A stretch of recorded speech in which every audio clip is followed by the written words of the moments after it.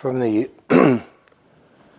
first evening practicing together Friday up until now, I think it's very clear that both Michael and myself have been emphasizing the importance of inquiry, learning, staying open, and that being a lifelong endeavor.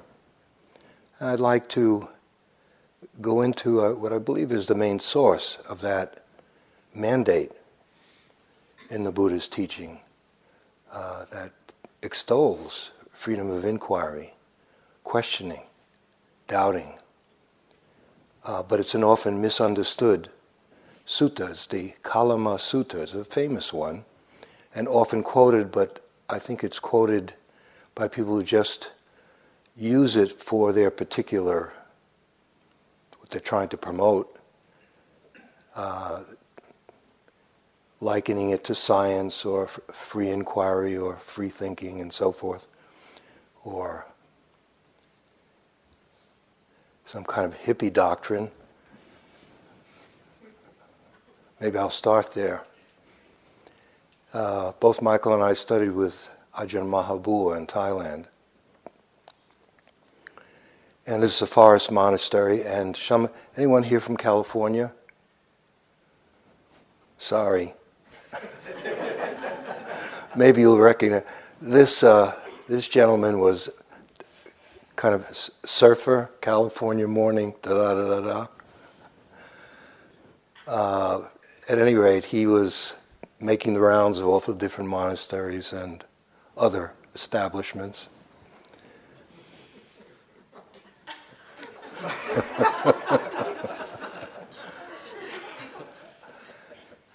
And so the custom at this Wat, a monastery of Ajahn Mahabua's, was to, after lunch, you would have a period where we could discussion of the Dharma.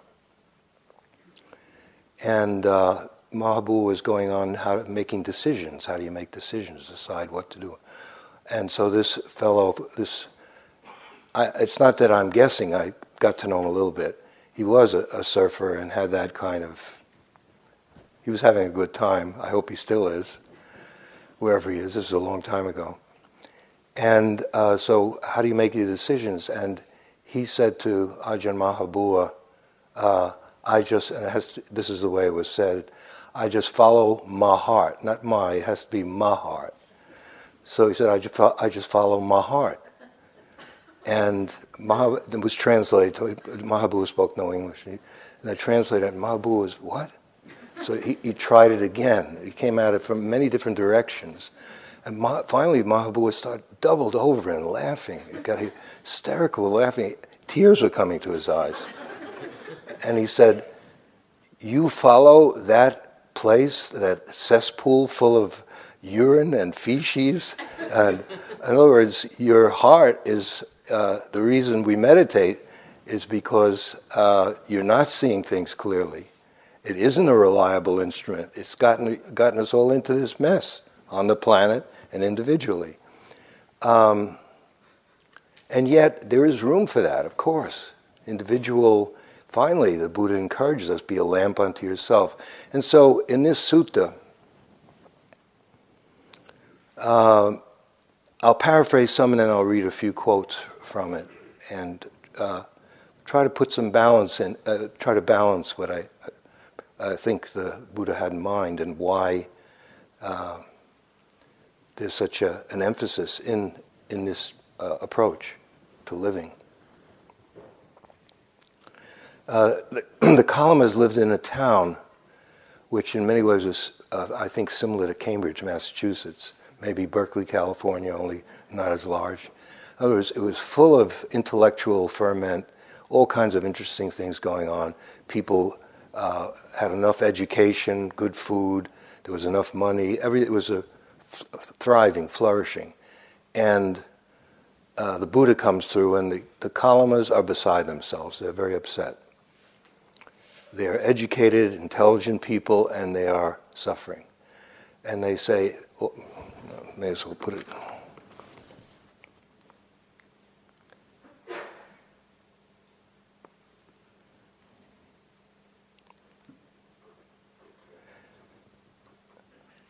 The Kalamas of Kasaputta said to the Blessed One, that's the Buddha, Lord, there are some priests and contemplatives who come to Kasaputta. They expound and glorify their own doctrines, but as for the doctrines of others, they deprecate them, revile them, show contempt for them, and disparage them. And then other priests and contemplatives come to Kasaputta, they expound and glorify their own doctrines. But as for the doctrines of others, they deprecate them, revile them, show them contempt for them, and disparage them. They leave us absolutely uncertain and in doubt which of these venerable priests and contemplatives are speaking the truth and which ones are lying. In other words, they're confused and and essentially, I'm going to paraphrase now, they're saying, and I suppose here you are, they're not Buddhists, and here you are, another one. Now, all right, what's your rap? And what are you going to try and tell us is the onlyest way to practice? And the Buddha doesn't do that. And he said, of course you're in doubt. There are many things in life that are quite doubtful. And then he gives them, he gives them a suggestion, which is what is quoted often, and I think to some degree is distorted a bit. Of course you are uncertain, Kalamas. Of course you are in doubt. When there are reasons for doubt, uncertainty is born. So in this case, Kalamas, don't go, he gives them 10 don'ts. Don't go by reports, by legends, by traditions, by scripture, by logical conjecture, by inference, by analogies, by agreement through pondering views, by probability, or by the thought, this contemplative is our teacher. When you know for yourselves that these qualities are unskillful, these qualities are blameworthy, these qualities are criticized by the wise, these qualities, when adopted and carried out, lead to harm and to suffering, then you should abandon them. And then he flips it around and says, when you know for yourself that they're beneficial, and then, of course, follow them. Now, I think the surfer maybe he read that part. So he thinks, you just go into your heart and you do that. But as the sutta unfolds, what the Buddha, and also if you read, remember these people are not Buddhists. And so but if you read the Pali Canon, which are the discourses of the Buddha, and there are lots of them, to all kinds of people, and he spoke in different ways to different people based on their capacity, their interests, and so forth. And it's very, very obvious that he didn't mean this in quite the way in which it's often interpreted, which all 10 can be reduced to 2. One would be giving absolute blind obedience to tradition, to scriptures, to teachers, to the fact that something's ancient, all of that, your own teacher, in other words, giving blind obedience to authorities of one sort or another. And the second part is blind obedience to logic and reason. So what has been misinterpreted as the Buddha is against all authority and against all reason and logic. And so then it's a mandate for being a free thinker and just follow your heart. Now, I'm not saying you shouldn't do that. That's up to you. You can just start from scratch and just take a look at life.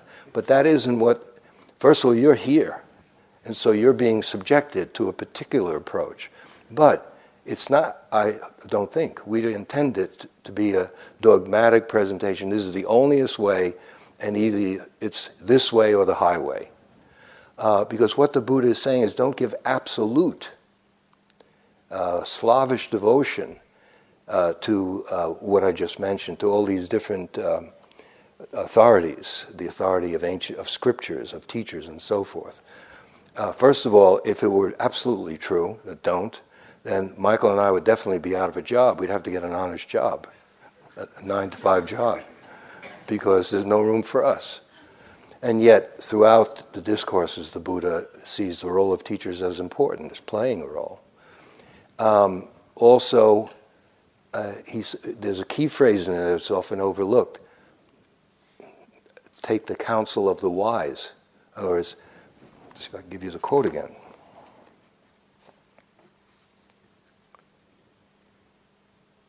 when you know for yourselves and counsel of the wise.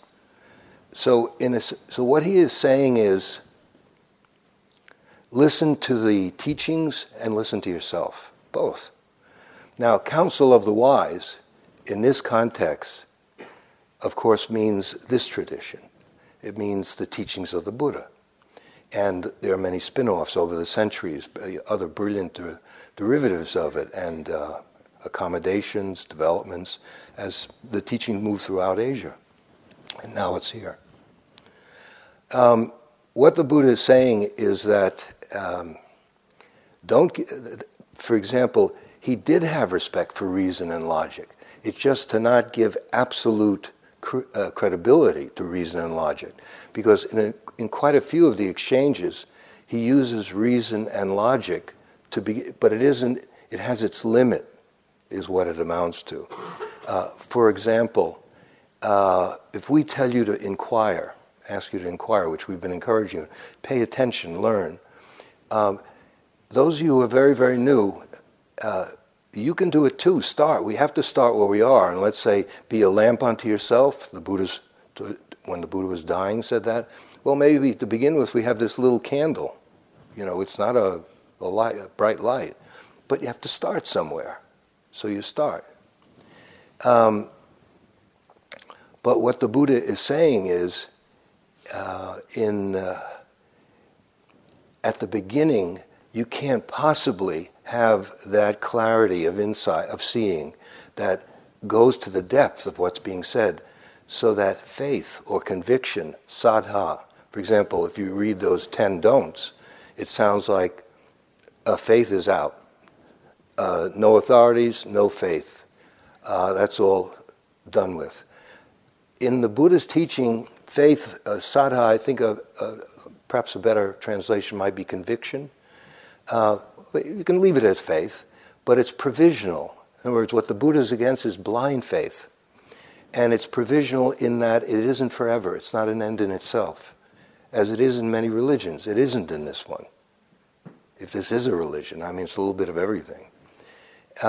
Because it's provisional in the sense that at the beginning, your ability to verify what these teachings is going to be limited, because you're just developing your instrument of inquiry, and that's what we've been working on a lot, like every moment of mindfulness, and certainly when we work with the breath, or there are other things you could use, metta and so forth.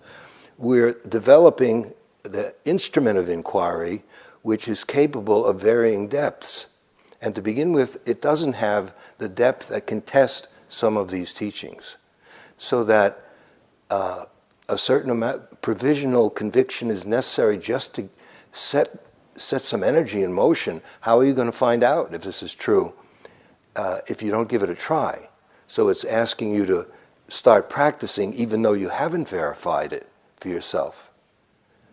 And it's asking you, so what is it based on? It's based on a reasonable, logical presentation, so that it makes sense to your intellect, that it sounds like, okay, this is not off the wall, And I hope what Michael and I have been saying, at least some of it makes a bit of sense, so that, because we're using logic and reason and trying to use language with as much precision as we're able to try to convey to you something, enabling you to have this provisional, arouse the energy to do what you've been doing for the last few days.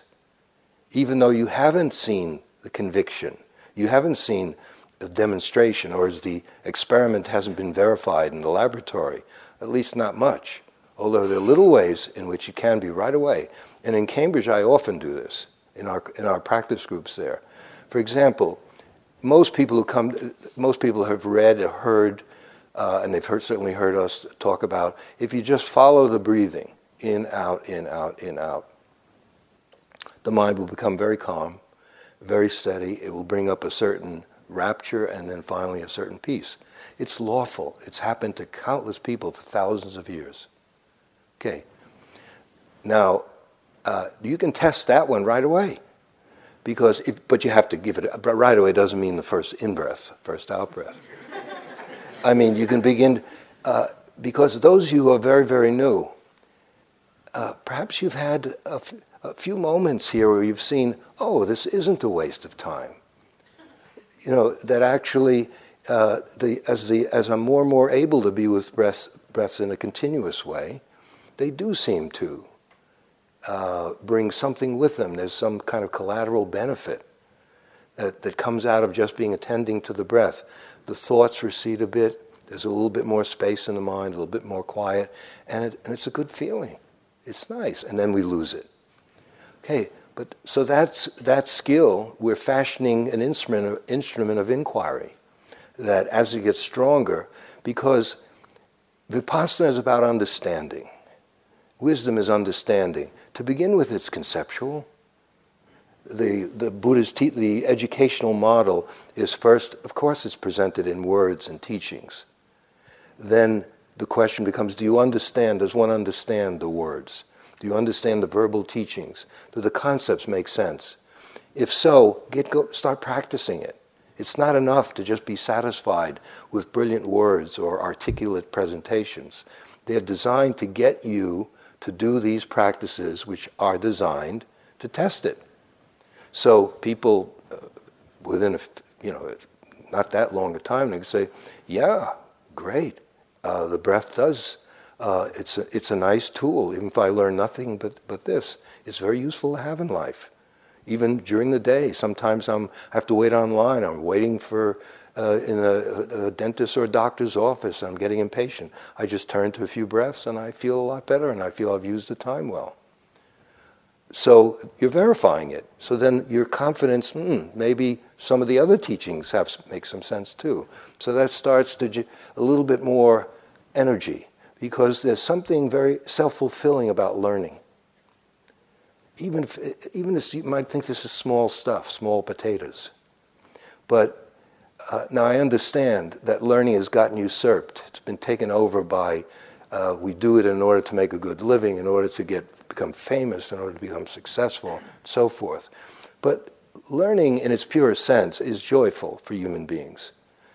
A wisdom path is learning how to live, Now here's where, take the counsel of the wise. In this case, of course, it would be the Buddha, and it would be the Buddha. I've asked this question of myself many times, and I invite you to do it too. On my own, and I'm fairly well educated, and I still study and enjoy reading and so forth. I'm around lots of educated people who teach me things, and I watch, public television and see the education. I wouldn't have come up with the breath awareness as something a really useful skill. I think if we, let's say, decided here are the 10 most brilliant people in the country, send them off to a think tank in Palo Alto or wherever, and give them all the money they need and give them as much time as they need, they wouldn't come up with breath awareness. They wouldn't. So the council, so in other words, someone gave us something that turns out to be useful. So you're building, it's not to reject tradition. It's not to have it's the dogmatic imposition of tradition and certain religions and certain doctrines and the ways of teaching that become so dangerous. What the Buddha was against was this blind obedience to anything. And he was not against learning from, why would you want to reject your heritage? Why would you have to what? Do we have to invent fire for the first time every day, all the time? Having a fresh mind doesn't mean having a lobotomy. You don't forget that red means stop and green means go. It still does when you get out, when you leave. Okay, I think. So having a clear mind and functioning in the conventional world that humans have devised is what life is about. So you're beginning to see what the Buddha is saying is bring the two together. Your own understanding is vital. Finally, you have to decide. But don't discard the wisdom that comes from many sources, from ancient teachings, from teachers. So Michael and I have a job still, fortunately, etc. And it's this interplay between both of them, being open to learn and being open from yourself. Okay, but how do you test it? Well, you test it through living. And here's where it gets really interesting. Because the Buddha, here, what he's saying is, I'm going to put it in different terms, take a particular teaching. Let's say we are doing that here. You're being given a particular teaching. Where does it take you? Now remember, if you are functioning within the confines of the Buddha's Dharma, wisdom in terms of the Buddha's Dharma has a specific meaning. There's lots of different kinds of wisdom. All can be useful. Starting simply with, when it's raining, put on your raincoat. You know, our mommies taught us that, and we still don't do it, and we get sick. But all right. So the wisdom that is being taught, see how to put this.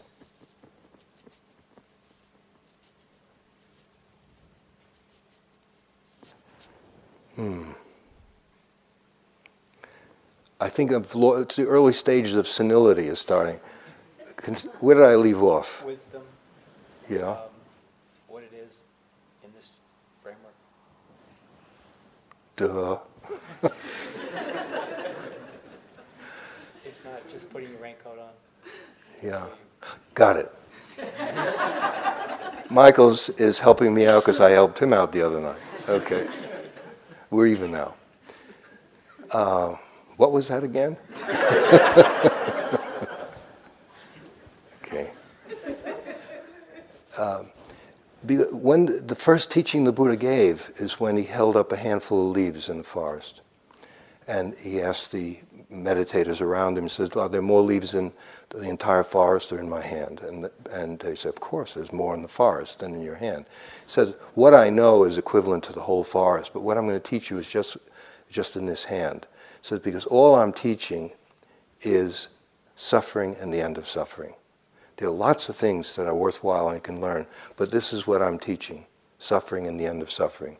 And so, skill in the Buddha's, in other words, the art of living is a skill. It can be learned. If it couldn't be learned, it would be hopeless for us. In other words, how are we going to wise up? Does it drop from a cloud? Or this is a skill, an art, the art of living. That's what wisdom is often defined as. But it usually ends up just being wise words that people memorize and quote. Socrates said this, and so Buddha and Jesus and so forth. They're great words, but they're sterile unless they're put into action. They're dead.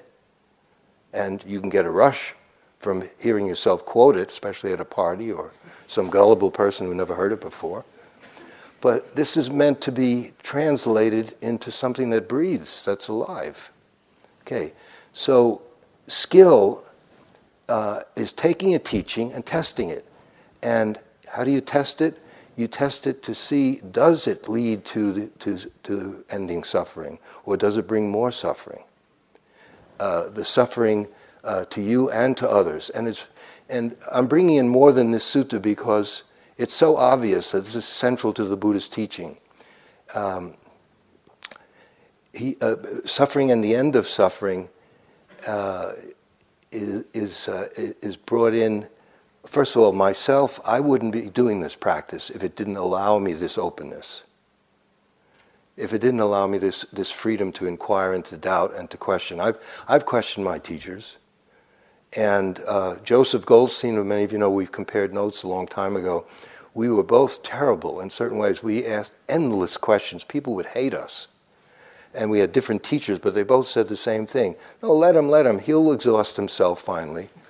You know. And finally, you stop asking these questions because you're being given enough to start doing something that really helps you with your life. And so skill would be teachings that when they're enacted, when they're put into action, they actually are beneficial for you and for others. And the lack of skill is when you take a certain teaching and it turns out that it isn't skillful. It produces harm. It's harmful for you and for others. So that's the standard that the Buddha gave the Kalamas. He's saying, test it. Test it. Now, it sounds like he's throwing everything out, but he's What he's throwing out is dogmatic, rigid adherence to anything, really, as suffering.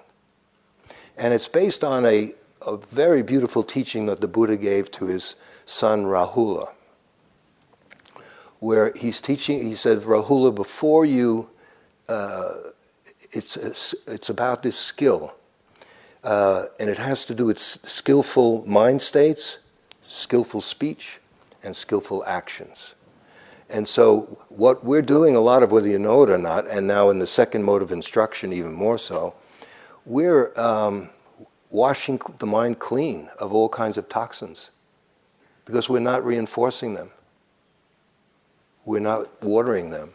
Because when you're aware of something, rather than either grasp or push it away, you're taking the strength out of it. And we're trying to improve the quality of the human mind, each one of us our own mind.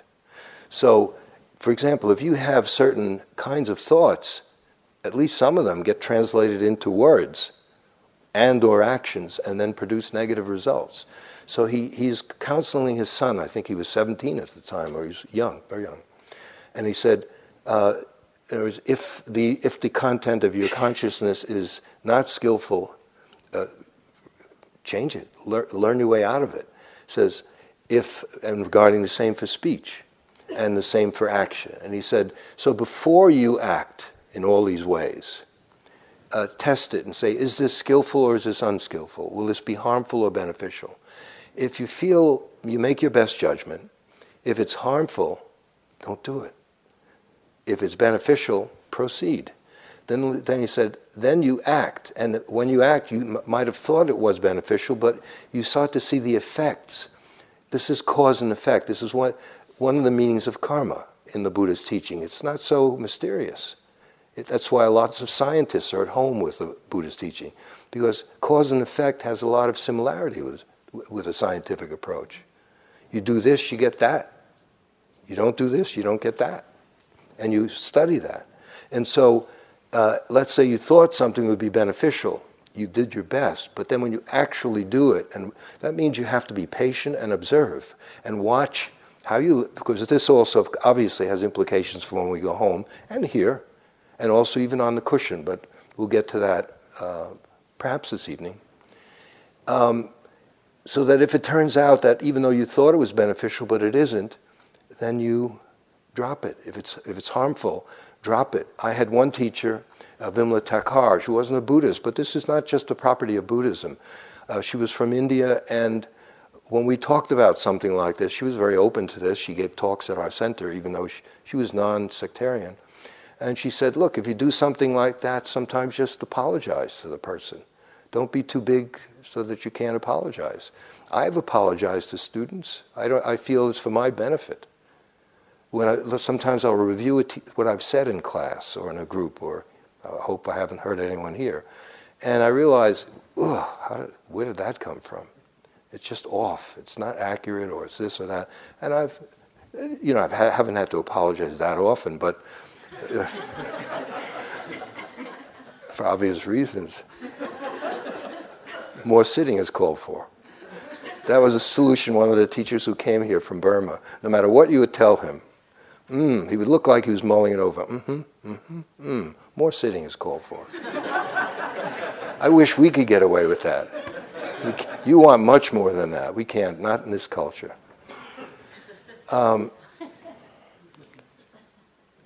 So the test is, let's say you do your best to estimate what this will be. Then you do it and you watch, you pay attention.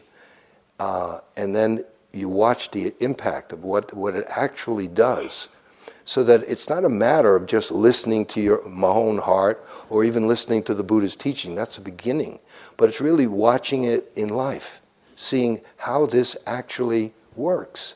Does it work with this person at this time? And then even after it's over, let's say you decide this is skillful, and you do it, and it turns out it seems great for myself and for the people that it may be affecting.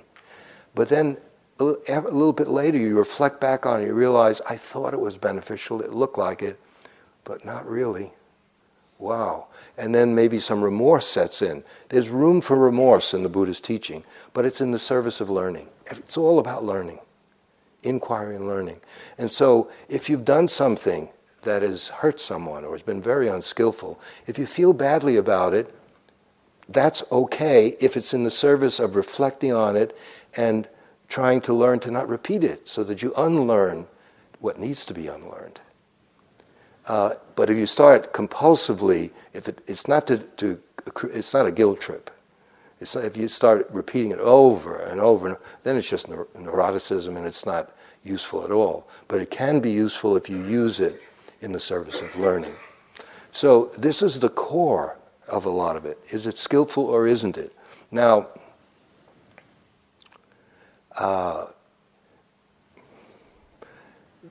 the Buddha encourages people to do this at varying levels, all the time, really.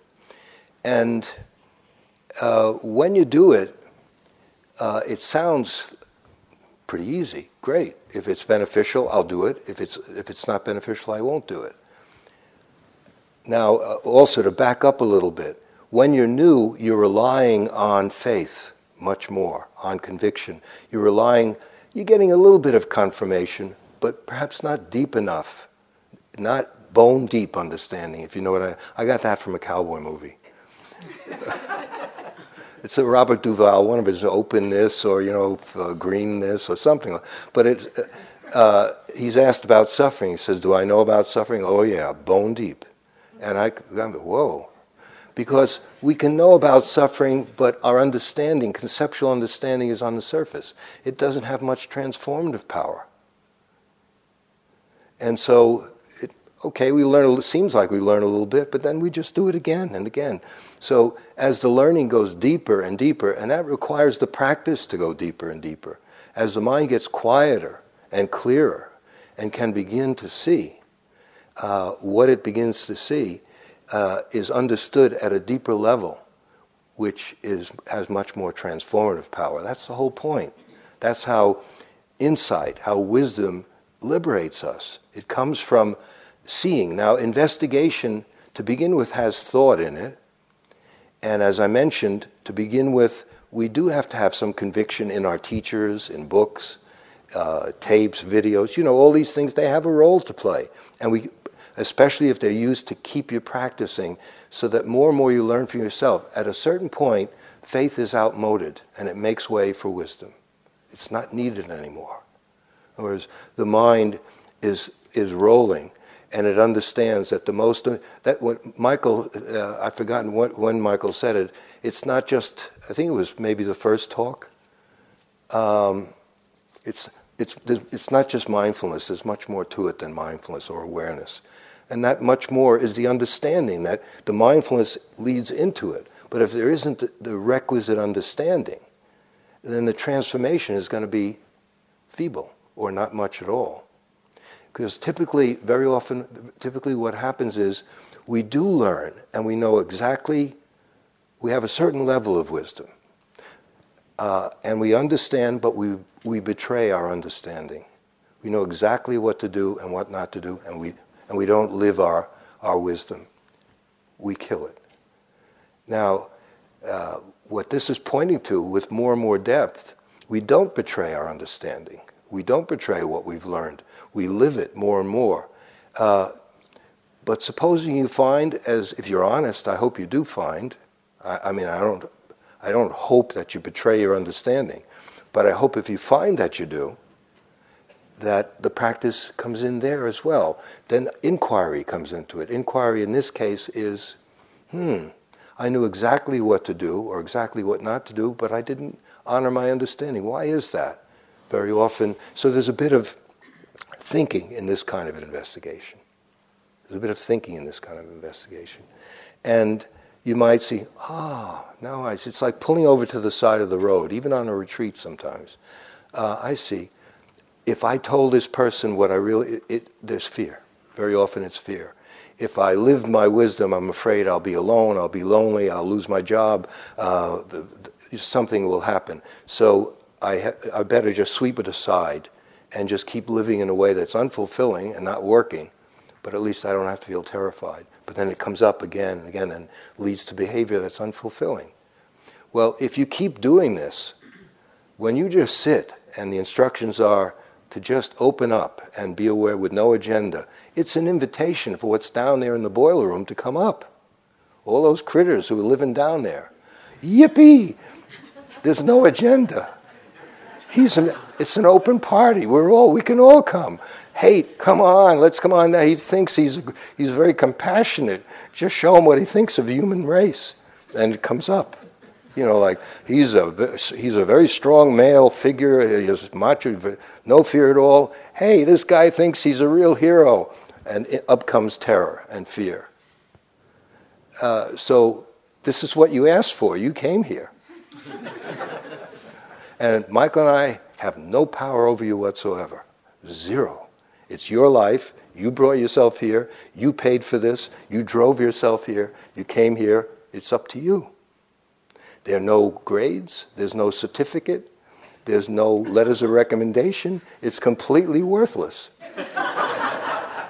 in those terms. Now, if you still want to do it, great. Now, I'm just going to end. You can see now, because you can't wait until you're perfect. So the investigation, you do the best you can with the degree of clarity that you have, and little by little, and that means you often make mistakes. If you can't accept that you make a mistake and live with it and then learn from it, this approach to living is not going to be very helpful. In other words, if you're so egocentric that you're not allowing yourself to admit you made a mistake, then it's a dead end. Because inquiry takes you to the truth. And if the truth teaches you something about yourself, you might have a cherished self-image of yourself as for example, I had a cherished image of myself when I went into the army at age 20. I had a picture of Gandhi on my wall. And then when we had basic training, I loved the machine gun. And I loved everything about it, the physical part. Knapsack, running, brought back childhood, John Wayne. It was terrific. And then it was repulsive because I just felt like, wow, I really enjoy this machine gun. I just like, da-da-da-da-da-da. It was a great feeling. I thought I was Gandhi. It turns out I'm Adolf Hitler. So if you go on this quest, but you see, to me, it's not bad news or good news. It's news. It's true news, and it's a joy to learn this way. But to begin with, you may not be used to it. It's strong medicine. Now, I want to end up this evening. We'll go into this in more depth, I guess, Wednesday morning, bringing this home. There's another kind of investigation. And this, to me, is what the highest investigation. And the practice is going there. I'm going to, for example, I'm going to get ahead of certainly those who are beginners. Maybe you've had a glimpse of this. Some of you have been around for a while. Perhaps you do know what I'm talking about. I have a hunch you do. Let's say in the choiceless awareness part of the instructions, you're sitting and watching everything arise and pass away, come and go. Different moods, different thoughts, different I like, I don't like. If you don't give up, little by little you get better at that. You widen your capacity to receive your own experience intimately and without judging it. It's a skill. Now, I'm not saying it's easy to learn, but it can be learned. Many, many human beings, since way before the Buddha in Vedic times, in ancient India, and in every culture, people have learned it.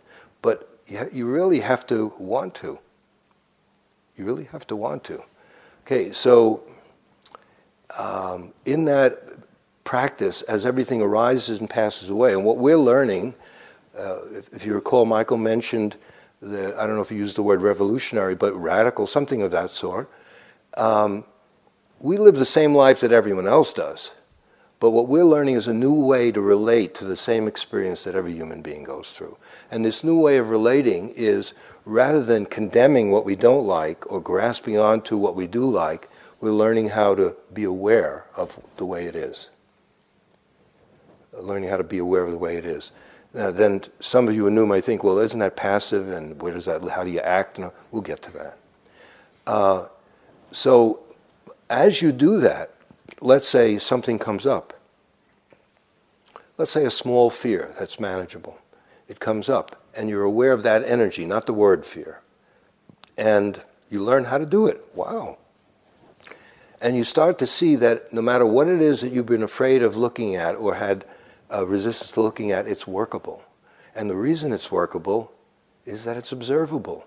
If it weren't observable, therefore workable, it would be hopeless. How are we going to change? Not through just trying to be like some ideal, but actually through self-knowing and understanding. Okay, so what tends to happen is, as more and more we widen our capacity to receive our own experience intimately without judging it, meaning it's not detachment, it's opening up to and receiving. You've heard that, receive. Okay, what happens is those forms start losing their potency and falling away. And what you might see is the mind starts emptying itself of its own content. It does it naturally. It's not that you throw anything out. It's not that you're at war with what are called the three poisons, greed, hatred, and delusion. If a poison, let's say a aversion of some sort comes up, we investigate it, we look at it carefully, we get to know it. What is that? What does it mean to be greedy? Not be, or if attachment comes up, what is it? Why do we suffer when we're attached? Don't just take it on theory. Watch what happens as you're attached and see, do you in fact suffer as things change and you're still holding on to them? And so it's that. Now, as you get better at that, and that's a central skill, all these forms, which you can liken to clouds, they start losing their potency and falling, and then what is left is a clear blue sky. Now here, I'm getting way ahead perhaps, but don't hanker after it, because if you do, what's that monopoly, go directly to jail, do not pass go. You can't get there from there. What do they say in Maine? You can't get there from here. Because the trying to get there is a barrier. But what we're doing is just being with what is, just the way it is. And as that all falls away, what has always been there is a spaciousness, and the content of that space is silence. Now, it's called shunyata or shunya, emptiness. It's another form of intelligence. It isn't just, that's why the silent mind, in one Tibetan tradition they call enlightenment the great silence. It isn't just like a vacuum or nothing's going on. The Tibetans put it the cognizing power of emptiness. That means it's mysterious to me. I've tasted it a little, or I couldn't shoot my mouth off like I could, but it would be idiotic. No, people do it. Okay, maybe you'll have to decide whether I'm, selling you some rotten fish or what. We don't have a word for it in English. So shunyata, it has cognizing power. In other words, there's a knowing, there's an intelligence that's activated in that stillness. Now, when you rest in it, even for a little while, it has tremendous healing power. It also, you can feel it's highly charged with an incredibly subtle form of life. And it activates a kind of intelligence, you could call it wisdom, that is it's not illogical, but it's non-logical. And I'd like to leave us with this idea. I teach this a fair amount in Cambridge because, we're right in the middle of so many universities and professions and hospitals and so forth. I feel we've defined intelligence unintelligently by limiting it to rational, logical, conceptual knowledge, the accumulation of information, putting together in very useful, creative ways. It's a beautiful human capacity. But we've come to think that that is intelligence and limited. We've cut ourselves off. So I'm not suggesting to reject that. If you have a mind that works, be grateful. That knows that 1 + 1 = 2 and beyond, of course, because that's great. But if it's a runaway mind, it's an addiction. It's just it's a blanket. It's covering up your inner depths, and it gives you a certain kind of satisfaction, which, as we get older, it becomes less and less fulfilling, because it has no depth. The world may recognize it and pat you on the back and pay you lots of money, and that's good. But even that won't be enough. If I'm wrong, then I am. You don't have to accept anything I'm saying. Of course, the Buddha said that, right? Okay. But even if he didn't, you don't have, then you won't. Okay, so this quality of intelligence is a kind of intuitive awareness. Somehow it's responsive. Now, if you read some of the texts, they make statements like it's always correct. The responsiveness is always correct. But if you read the original teachings of the Buddha never lets up in terms of watch the effects of the consequences of your actions.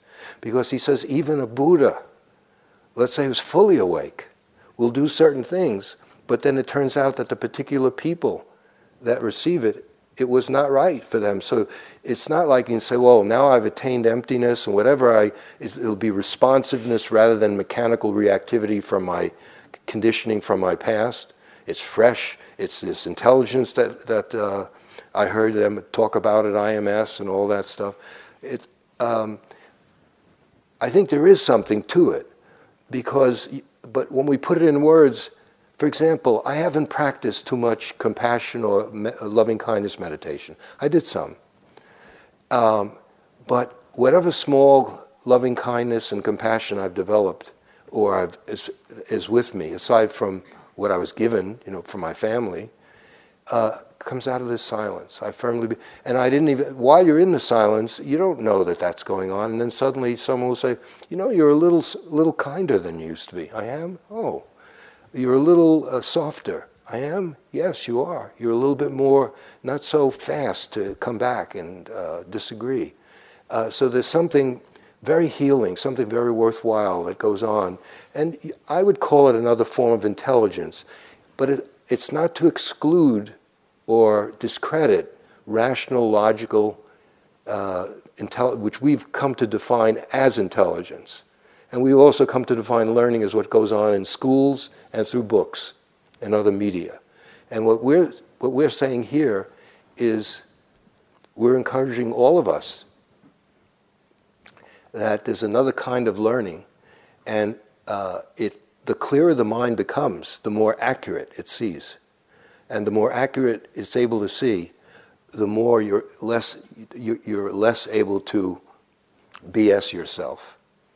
Because you just can't, it's just, you have to hold your nose. Because you see it too clearly.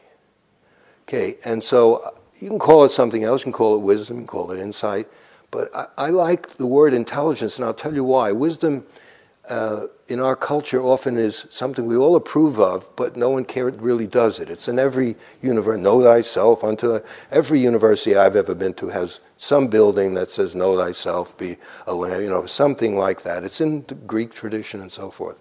But there aren't long lines of people queuing up to do it. Have you seen them? I haven't. So it's good to read Socrates, Aristotle, and all that, and then quote it. Nice. Now let's get on to the real thing. Intelligence is something that we still respect. We like that word. That person's a very intelligent person. Oh, yeah, really? Oh. Now, another one has been added, spiritual. If you say they're very intelligent and very spiritual, give me what's their phone number? So it is a form of intelligence. But wisdom is a perfectly beautiful term for it as well. And it's a kind of intuitive knowing, a direct knowing.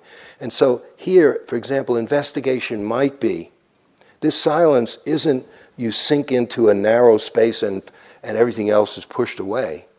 That comes from one-pointed kind of concentration. But rather, you're aware of, for example, you can have this and you're aware of, let's say something comes up, fear comes up. And the mind is clearer than it's been. There's a stillness there. So investigation would be a sustained, silent attention to the fear. There's no thinking in it.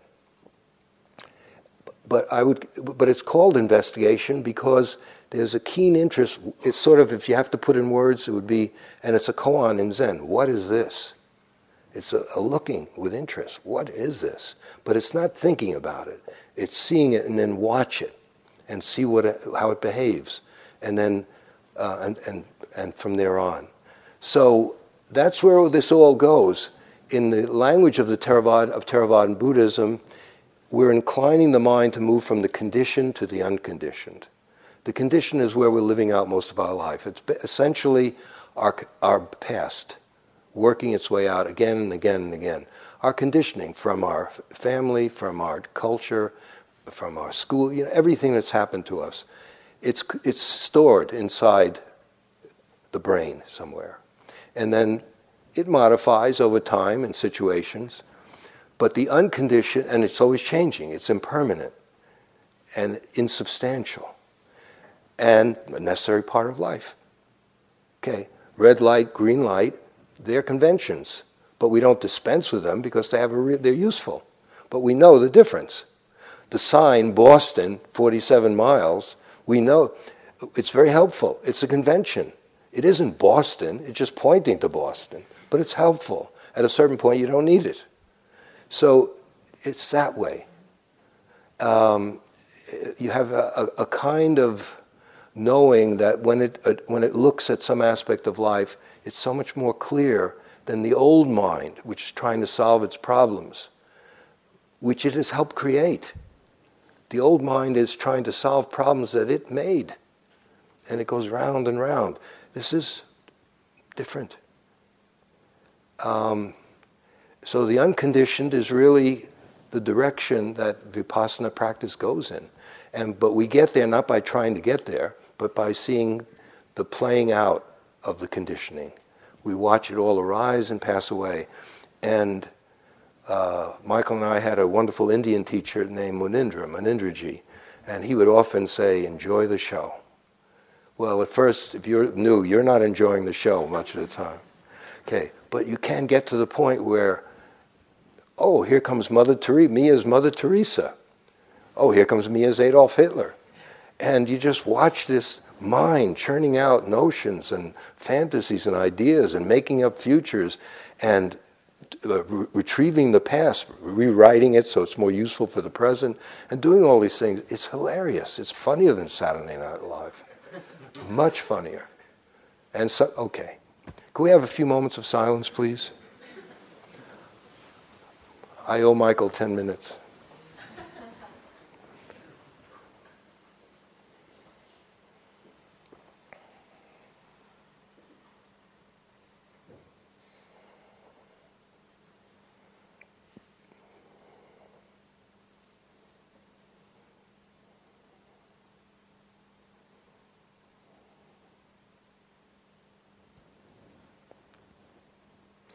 May we continue to look into ourselves.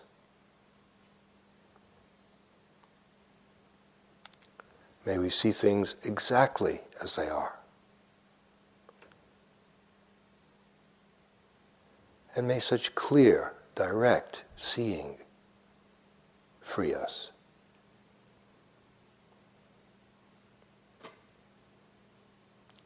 Okay, thank you for your attention.